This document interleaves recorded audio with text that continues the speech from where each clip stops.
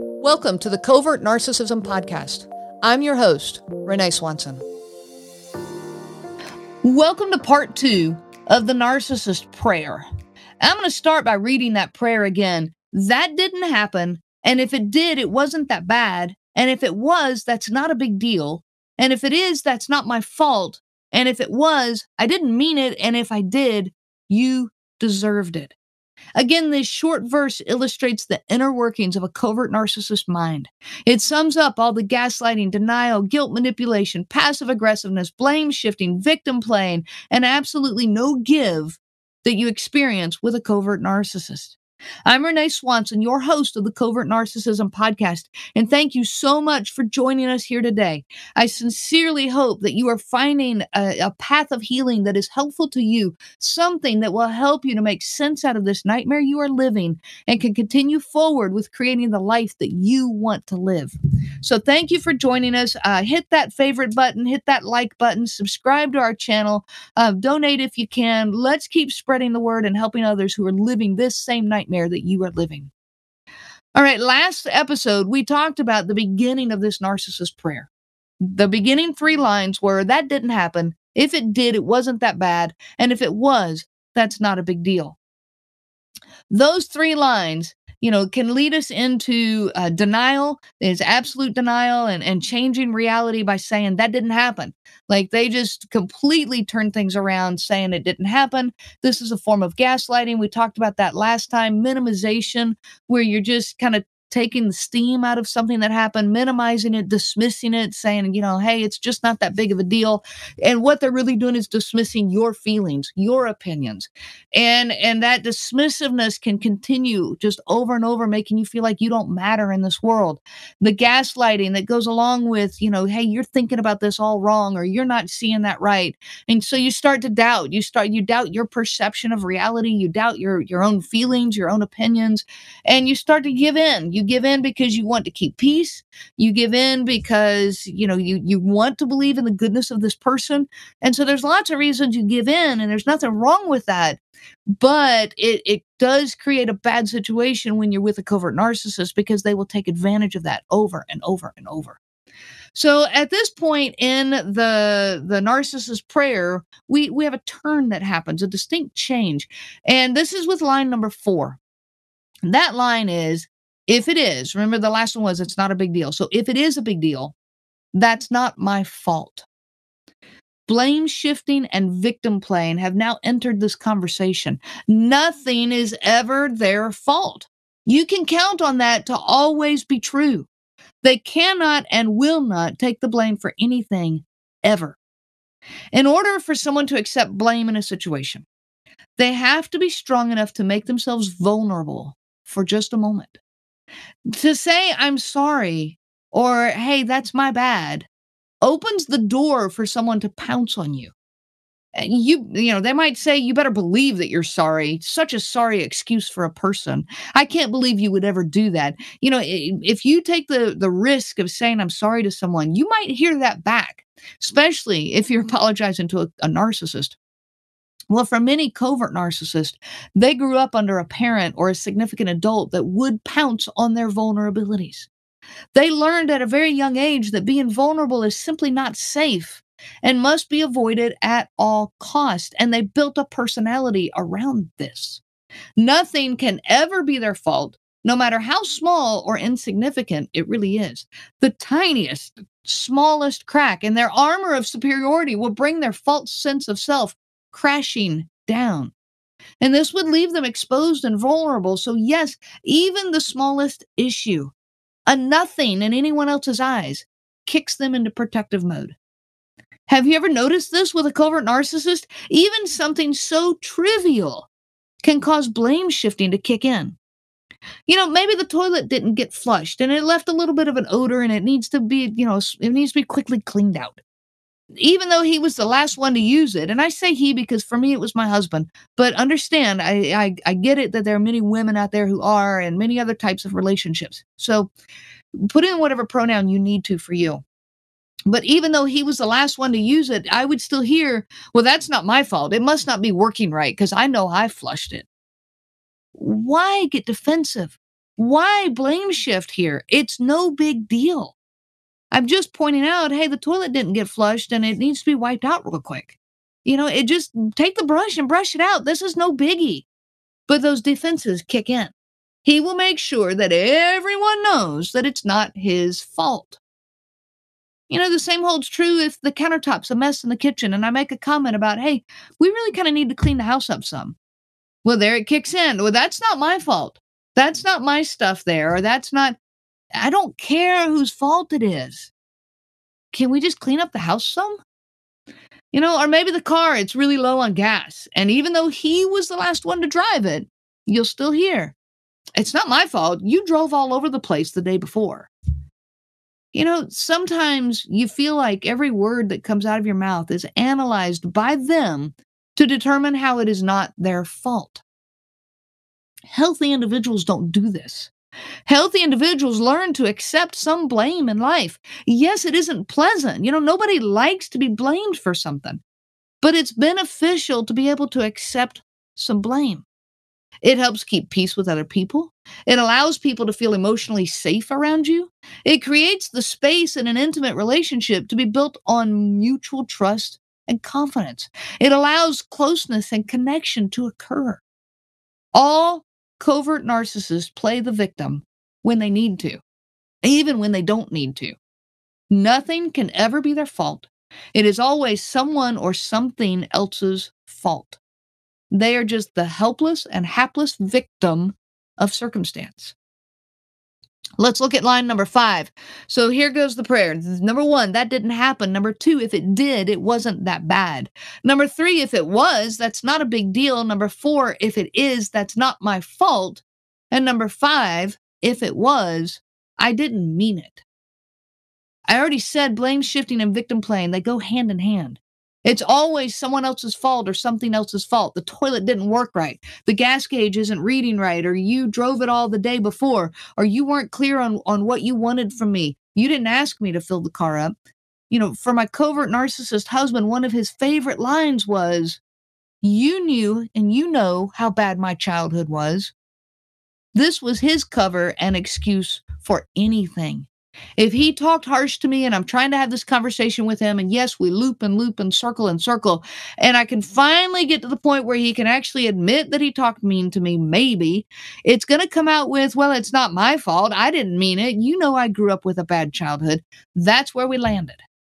And he would say, my dad was so mean that I never learned how to talk nice as a kid. I'm working on it. How could you be this mad at me when you know how much I suffered? This was his fallback.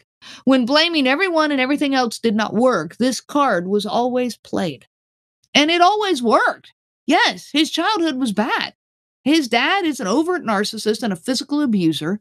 He was always attacking the smallest offense or perceived offense. My husband could do nothing right in his dad's eyes. His mom, she's an extreme enabler and ingrained in my husband the notion that he was perfect, wonderful, and could do no wrong because she was overcompensating for the abusiveness of the father. And so this was a very confusing and mixed up childhood. So yes, his childhood was horrible. And so for many years, this excuse worked on me. I always felt bad for him. And I would sympathize and try to help him feel better. He would say, how much I suffered. How can you be this mad at me? And I would back off. Okay, I'm sorry. I'm sorry for being this mad. I apologize for that, which again, he would pounce on that. Well, you should be. And around we'd go. But I would always back off and try to help him to feel better. I would agree with how bad his parents were. I would convince him that there's hope. I was convinced that I could love this out of him. It wasn't until years later, still in this marriage, that I realized he was using this victim role so that he never had to do any work to get better. This victim role allowed him the perfect out every single time. He had no accountability, no blame, no responsibility, and thus no need to ever change anything, ever. Covert narcissists do not apologize. If they ever actually say, I'm sorry, they don't mean it, ever. Your heart already knows this. An apology, from a healthy person comes with genuineness, comes with remorse, comes with a connection, and you can feel it. Someone who you're close to who is not narcissistic, when they genuinely apologize to you, your heart feels the release of the pressure and the tension in the air, and you feel a connection, a moment of genuine connection with them. But apology from a covert narcissist, it will never be validating and satisfying. Compare that apology you get from them with an apology you get from a non-narcissistic person. Because an apology from a covert narcissist only comes if it will benefit them in some way. It is still transactional, calculated, and manipulative, as everything is to a narcissist. The last line, so number 6, that didn't happen, and if it did, it wasn't that bad, and if it was, that's not a big deal. If it is, that's not my fault. If it was, I didn't mean it, and if it did, you deserved it. Now we come to projection. This is the transfer of one's feelings onto another person. If they pass their feelings of inferiority and shame and worthlessness onto you, then they don't have to feel them. If you have gotten this far in the circular conversation with this covert narcissist, then inside you are threatening their feelings of inferiority and shame that they cannot handle. And so their last out is to throw all of that onto you. Sometimes they'll get to that, much sooner in the conversation, but they will throw it onto you because now they don't have to feel them. If they can make you take it and carry it, then once again, they are off the hook. In this situation, wrapped up in a circular conversation, they are passing their shame onto you. You see, healthy individuals can handle some shame in life. Again, it's not pleasant, just like what I talked about earlier. We don't like it, but we can handle it. A non-narcissistic person can say, "Hey, I'm sorry. I should not have done that or said that." This will make you feel some shame inside. This takes humbleness. It takes allowing yourself to be vulnerable. But that shame does not threaten to bring down your entire identity because you know that you are human. You know that you are less than perfect and you allow yourself to be. We are all less than perfect. So it's a much healthier way to live when you can accept this. But a covert narcissist cannot accept this. They have to be perfect because any little crack that makes them not perfect would cause that shame and that worthlessness and that inferiority to come roaring out, and they can't handle that. And so they cannot take any shame. It threatens to destroy their entire sense of self. This image that they project onto the world, and they defend it so intensely. So they throw all this shame onto you, and they do it with absolutely no remorse. I hear people say all the time, how can they just really not care? Like, I've been married to them for 20 years. How can they possibly do this to me and do it without showing any care? Like they don't care at all. Well, this is because they are in full-on self-protection mode. They will absolutely blame you for what they did, and they will use illogical arguments to persuade you. These are even delivered with such conviction that you will find yourself fooled. They will spin the direction of the argument so quickly that you don't even know what's going on. And you find yourself agreeing with them to keep the peace, and you don't even know what you are agreeing to. You are left utterly confused. And at the same time, while you are apologizing to them for something, for what? There's a good chance you don't even know what you're apologizing for. And so you walk away in total confusion, feeling completely unheard, and having no idea where things are with this relationship. Are we good? Are we getting better? Are we making progress? If you are with a covert narcissistic person, the answer to these questions is no. You are not getting better. You are not making progress. You are simply spinning in a cycle of abusive behavior. Things might be calm for a while, but the manipulation and controlling behaviors will undoubtedly return. That is one thing I could always count on.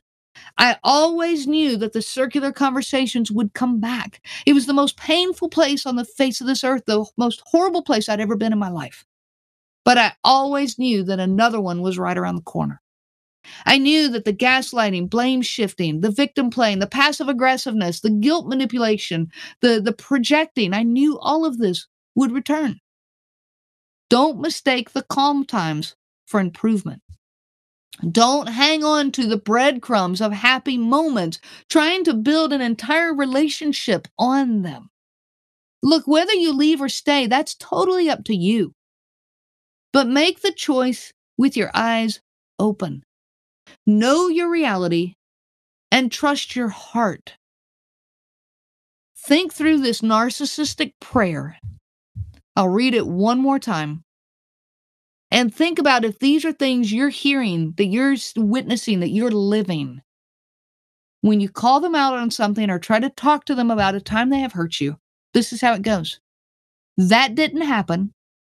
And if it did, it wasn't that bad. And if it was, that's not a big deal. And if it is, that's not my fault. And if it was, I didn't mean it. And if it did, you deserved it. It's time to step away from that. Quit taking their blame. Quit taking their projection. Quit taking all the gaslighting and simply walk away. Whether you stay in the relationship or not, totally up to you. But those circular conversations from hell, quit sitting through them. Walk away.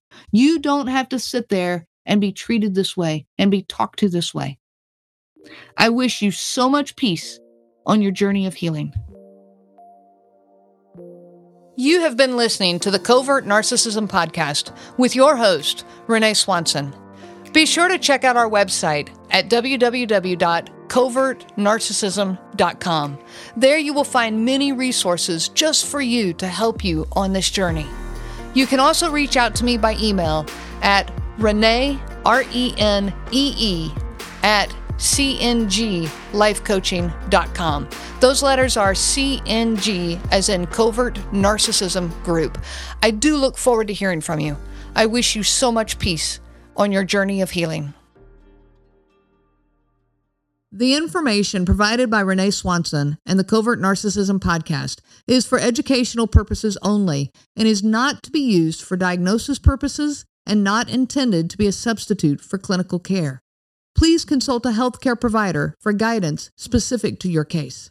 This material discusses narcissism in general. It does not claim that any specific person has narcissism and should not be used to refer to any specific person as having narcissism. Permission is not granted to link to or repost this material to support an allegation or a claim that any specific person is a narcissist. That would be an unauthorized misuse of the material and information provided.